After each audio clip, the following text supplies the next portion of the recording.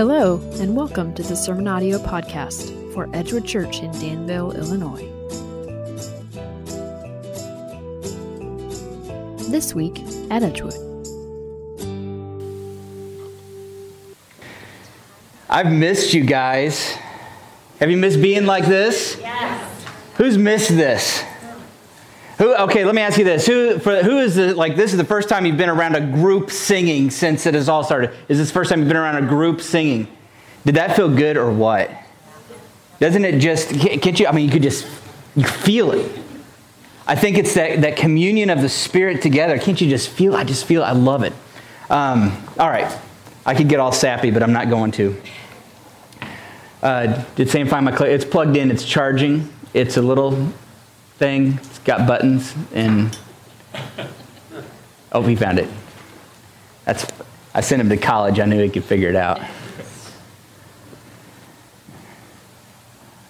And it's working good. All right, so a couple introductory thoughts. Some of you may have forgotten this is the part where when you get together as a church, you all sit down, the singing is over, and you listen to the pastor. That's what I am. Did anybody forget that? Some of you are like, what are we doing now? I don't understand. Is there a movie or something? Where's the popcorn? I'm glad everybody wore pants today. It's good. Thank you for doing that. For those of you that have not been able to get online, we've been going through 1 Thessalonians, but that's okay because we just came to a breaking point in 1 Thessalonians. And so it's going to break off right here. We're at the very end of chapter 3. The first 3 chapters of there's only 5 chapters total. The first 3 chapters of 1 Thessalonians is all introduction. And it's all Paul giving thanks. And so that's what we've been looking at this whole time. And now we've gotten to the end of the longest Pauline thanksgiving that he ever gives has happened. And he's to the very end of it. And I'm going to pop these scriptures up there. Very end of chapter 3, verses 9 and 10. Say, for what thanksgiving can we return to God for you, for all the joy that we feel for your sake before God, as we pray most earnestly night and day that we may see you. This is what we talked about last week. That is what we were praying for. That's what he was praying for with the Thessalonians. That's what we were praying for this week, that we may see you face to face. And Paul hoped that he could supply what was lacking in their faith. So we were talking about that last week. And then as soon as he's done with this, Paul actually jumps into, so the next 3 verses are going to be a prayer. Okay? I'm actually kind of nervous today. It's been so long since I've done this. I feel off my game. This is weird being up here on this. Okay. You can do it now. I can do it. Okay. I got it. Actually, I am going to stop to pray because what Paul says next is a prayer. These next 3 verses are a prayer. So Paul's like saying all these thanksgiving, and then he stops, and then he writes a prayer. And so we're going to get a glimpse at Paul's prayer that he's written this out to be an example for us. How did Paul pray? The next 3 verses, you're going to see how Paul prayed. So let's pray ourselves, and then let's look at Paul's prayer. Heavenly Father, God, I just want to take a moment now, and I want to thank you, God, that we are together. I pray, God, that you would bless this time that we have. I pray that you would bless the words that are shared today. God, I pray that it would be of you. I pray that your Spirit would be poured out on us today as we fellowship together, or as we want to learn more about you together. And I pray that your word would infiltrate our hearts this morning. In Jesus' name I pray. Amen. All right, so verse 11 says this, the beginning of Paul's prayer. He says, now may our God and Father himself and our Lord Jesus direct our way to you. Now, in the Greek language, there is what is known as mood. Okay, now I'm going to give you a heads up. This first verse, I'm going to get real technical. Okay? Can you deal with that for like 10 minutes? Kit's not good with it. She's leaving. Sorry, Kit. So I'm going to be real technical here for just this one verse, okay? I don't want to lose you because the next verse has something I think we all... In fact, I was going to skip over these 3 verses and start chapter 4 today until I went back and read through these 3 again, and I was like, oh man, wait, there's something good here. Okay, so here we go.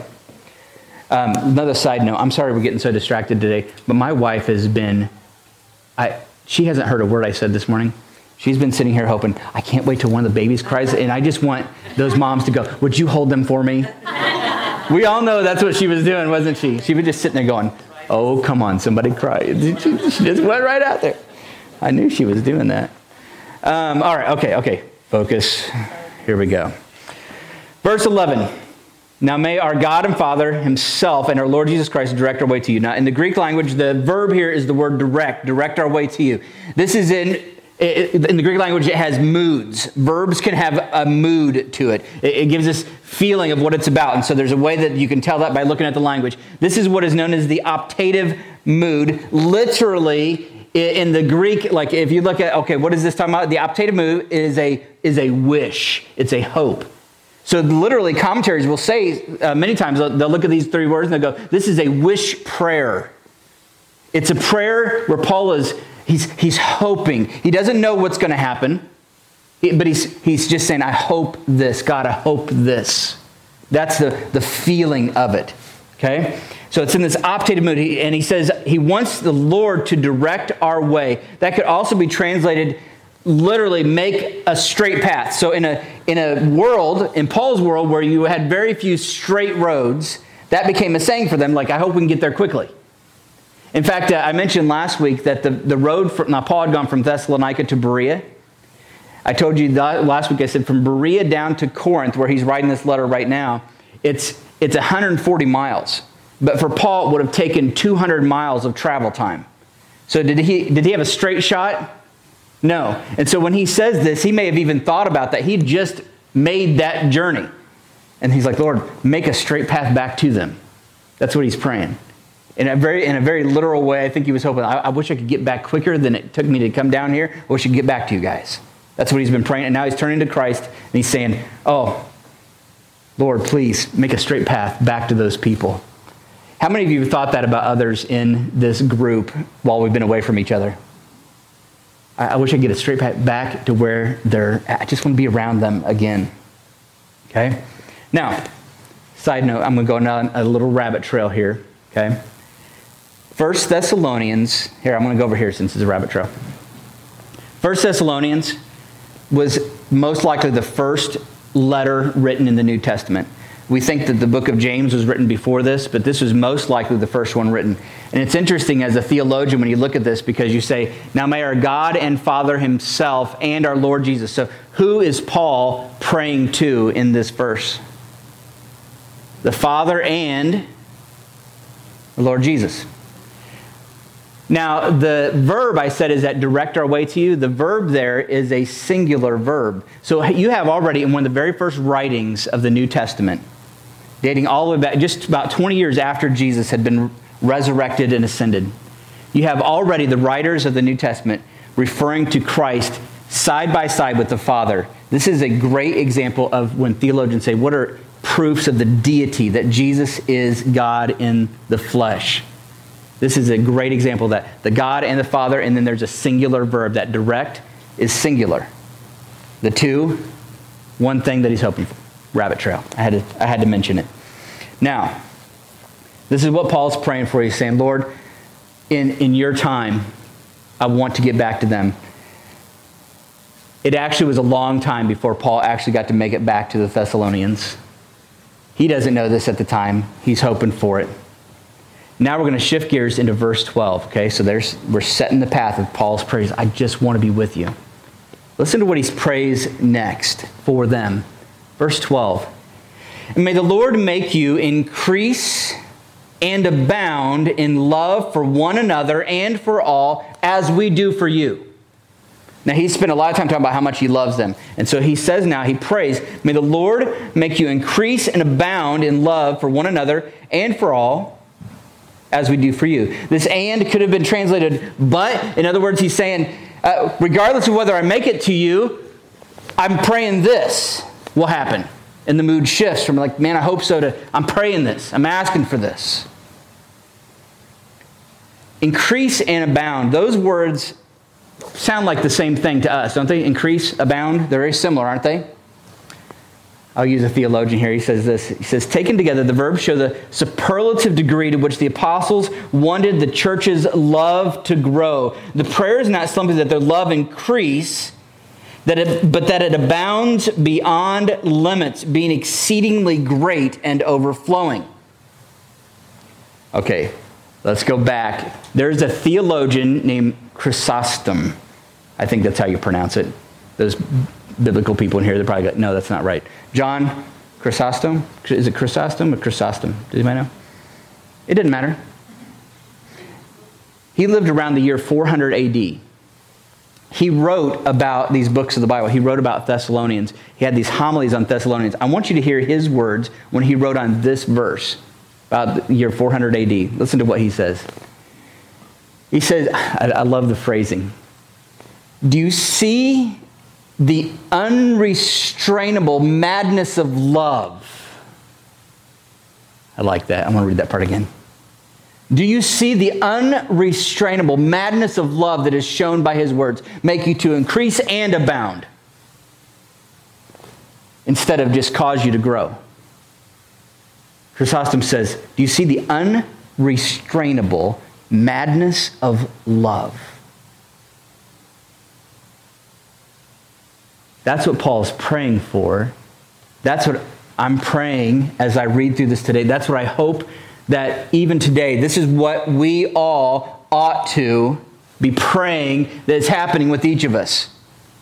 And that Christians, now let me ask you, is there great cause and need for something like this in our world today?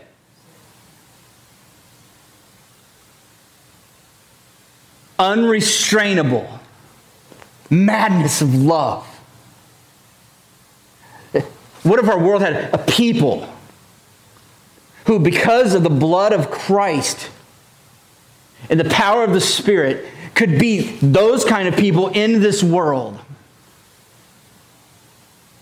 That's an awesome thought, isn't it? May the Lord make you increase and abound in love for one another and for all as we do for you. Paul's praying for this measure of love. But ask yourself, for who? Who we're supposed to love? What's it say in this passage? Do you see two things there? What are the two things you see? Who's he saying love? One another and all. Now, one another, this is a clear biblical teaching. Our brothers and sisters in Christ, there ought to be a unique, special, back and forth sort of unrestrainable madness of love that we have for each other. Christians for other Christians. That ought to be clear. Not confused with anything else. That's what we ought to be. You believe in Jesus Christ? I believe in Jesus Christ. Man, there's an unrestrainable madness of love that ought to be growing, increasing, abounding more and more for each other. I mean, just Google sometime. In fact, I challenge you to do it. Google the phrase one another passages of Scripture, and you'll find all kinds of websites that have lists of all the one another's in the New Testament. Galatians 6:10 says, Paul writes, so then as we have opportunity, let us do good to everyone, and especially to those who are of the household of faith. I mean, he clearly teaches this over and over again. But back to our verse. Obviously, unrestrainable madness of love for one another, but also for all. Let me give you a few other passages, one later in this book, because after this, Paul actually teaches on how do you do this. Okay, this is what's going to happen. He's praying for it here. The rest of the book is how. 1 Thessalonians 5:15, he hits this topic again, and he says, see that no one repays anyone evil for evil. Think through. But always seek to do good to one another and to everyone. So there he says it again, one another and everyone. Paul, at one point when he's instructing Timothy, was Timothy one of his companions on this trip? In fact, yeah, he was. Timothy was the one that he'd gone back to Thessalonica, come back to Paul, reported about how the Thessalonians were doing. Paul, in a letter to Timothy, is teaching Timothy, says this. He says, the Lord's servant must not be quarrelsome, but kind to everyone, able to teach, patiently enduring evil. Now, some of you like this next part, correcting his opponents. Oh, man. Oh, boy. Any of that going on Facebook? Correcting opponents? What's the rest of that sentence say? With gentleness. And what type of correcting is it talking about? There's a hope in the correcting. If you go down that path of correcting with gentleness, if you think you can actually correct with gentleness, first of all, if you go, I don't know if I can do it with gentleness, then shut up. Correcting with gentleness, so you correct with gentleness. But for what goal, what purpose? That God may perhaps grant them what? You see a hint in here of getting everybody to agree with all of your views of how the world ought to work? No. You're talking about, if you're correcting, it's about bringing them to the God of all peace, who came to this earth and died on the cross for their sins, so that they might go, He did that for me. What great love is that?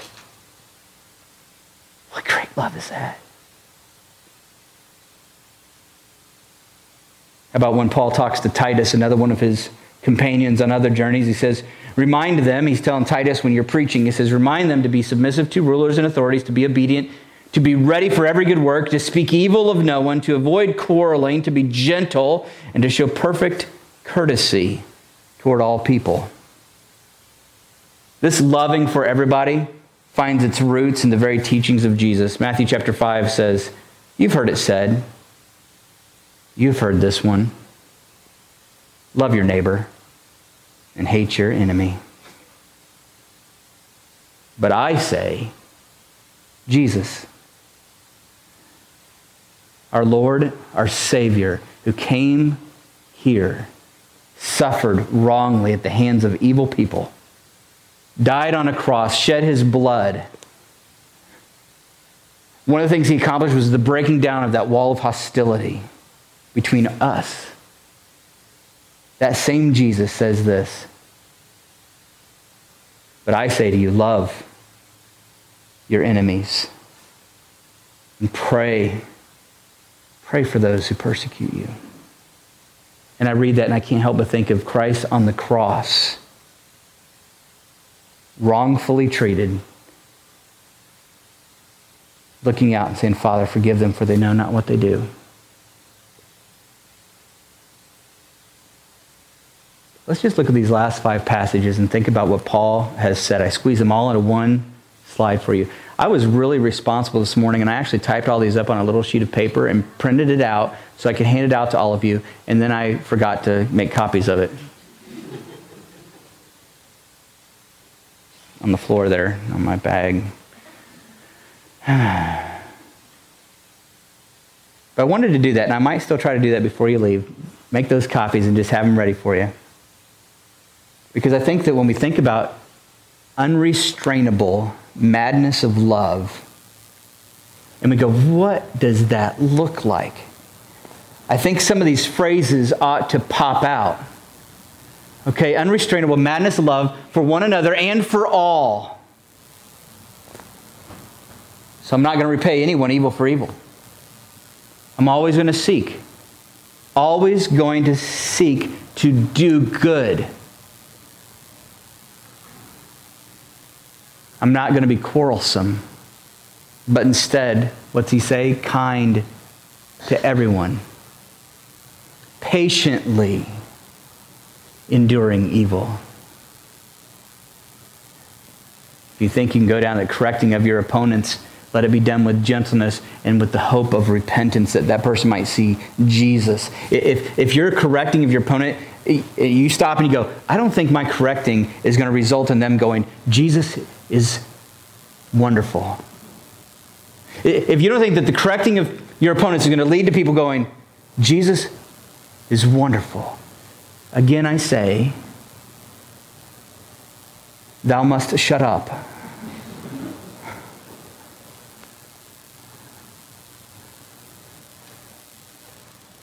Speak evil of most people.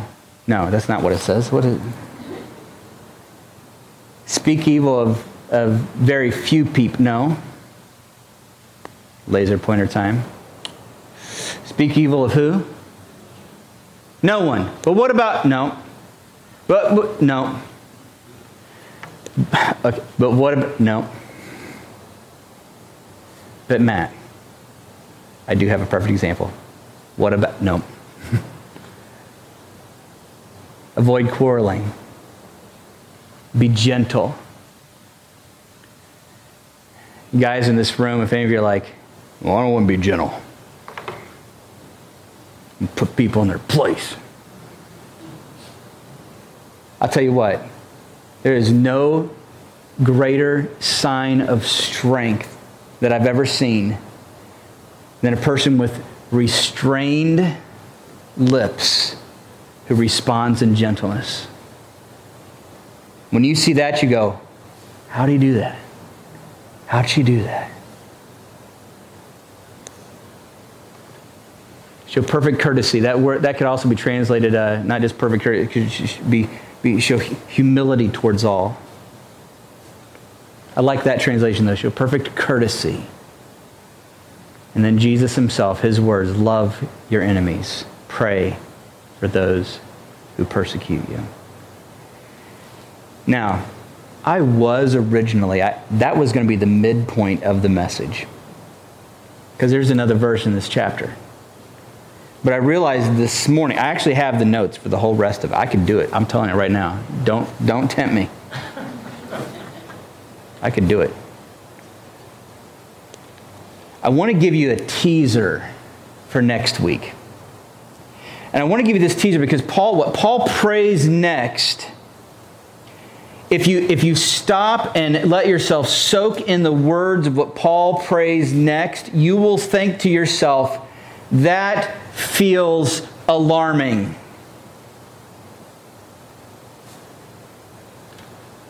You might be like me. I almost skipped over it entirely.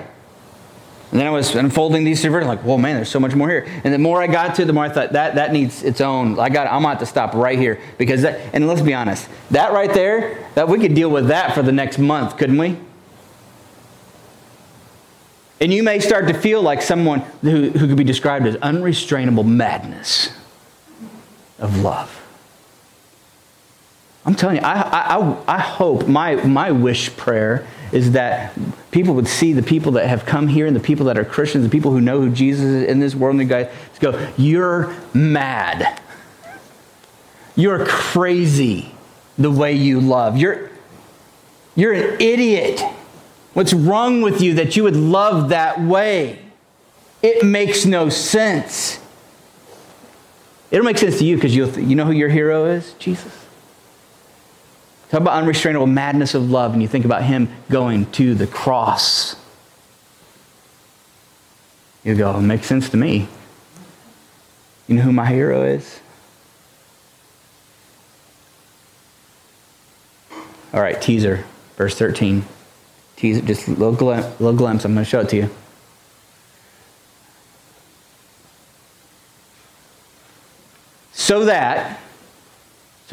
What's he praying? That you have this unrestrainable madness of love, that your love will increase and abound, overflowing, never stopping, bubbling out for each other and for everybody else.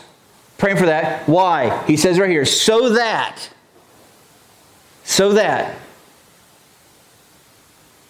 he, God, may establish, strengthen your hearts. This is it right here. You ready for it? I hope that your love is just unrestrainably mad. Why? So that, right here, your hearts will be blameless in holiness before God, the way he sees it. So God, now I'm just telling you, I'm not breaking this down. That's what we're going to do next week. Let's just think about what it says. And I think if you just think about what it says, you go, that's unnerving. Paul's saying, I hope this happens. Why? Because I hope that as God the Father sees your heart. Did you guys know God can see your heart, right? You already knew that. Paul's saying, I'm praying that as God the Father sees your heart, that it will be your heart, the very inner person of who you are, will be blameless in holiness on a specific day at the coming of our Lord Jesus with all his saints, or some versions say with all his holy ones. It's a quote from Zechariah 14:5. Paul's literally saying in this verse, and I'm not going to explain, I'm not going to try to make you feel at ease about this at all. I want you to feel a little uncomfortable, especially with the task, unrestrainable madness of love. That's what we're going for. Paul's praying for it. I'm praying for it. You're probably now praying for it for yourself. Unrestrainable madness of love. It's crazy. So that the day that Christ comes back and God looks at your heart, he goes, blameless in holiness.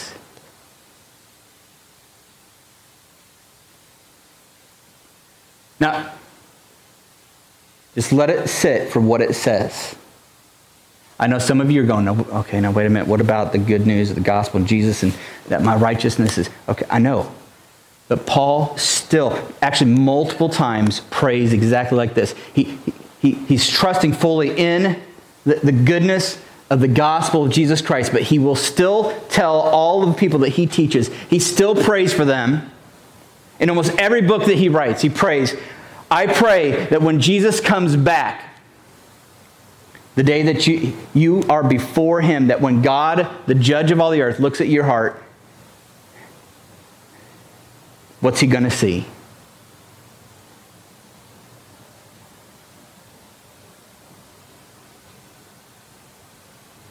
For me, that's unnerving. Now, my confidence, I'll tell you right now, my full confidence is in Jesus. He did it all for me. But I still read this and I say, I understand ultimately that Paul, like you, don't you want the day that he comes back that maybe you've increased and abounded in love?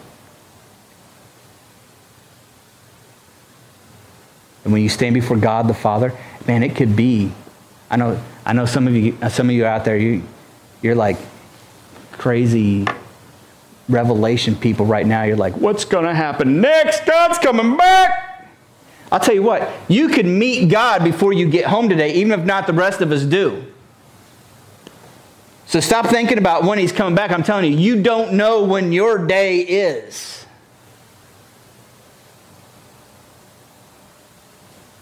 And Paul's prayer, and my prayer, is that when you stand before him, that the God the Father will look down upon you and see in the very inner being of who you are, someone who, in Paul's words, was blameless in holiness before him. Oh man. Can you see why this is a prayer to pray? Oh Lord, I've got a long way to go. Just today I've been quarrelsome and mean and angry. Just this morning before church. Oh, Lord, I've got a long way to go. I hope that as you walk out of here today, you'll go, Lord, I want, help me. You know, there's a verse at the very end of Thessalonians. I'm going to mention it next week as well. I'm not going to put it up there today for you. That says, it uses almost the same phrasing, this blameless in holiness. And he says, God will sanctify you, set you apart. He will, and then it says, he will do it. My confidence comes in the fact that I go, if it's going to happen, God's going to do it. If me being blameless in holiness and being somebody who has unrestrainable madness of love, if that's possible, that's not going to be me. I might punch somebody in the face. That would be me. If they were smaller than me. Unrestrainable madness of love. Do you see? Do you see that? Do you see the unrestrainable madness of love that is shown in his words and Paul's words? Let's pray. Heavenly Father, I ask now that you would by a miracle of your grace, take this group that is in this building this morning of stubborn, obstinate, selfish people that we all are, and we know it. Transform us by your grace, by the example of your love, so that people might look, and let's keep it small, Lord, in Danville, in our communities that we're in. I know some of us aren't in Danville, Oakwood and Covington, wherever we're at. I pray that people would look at us and think, that person is unrestrainably mad with love. Lord, let us be that in this world. By your grace and your mercy, allow us to be that in your world. I pray this now in the name of Jesus. Would you hear this prayer and work it out in our hearts? In his name, amen.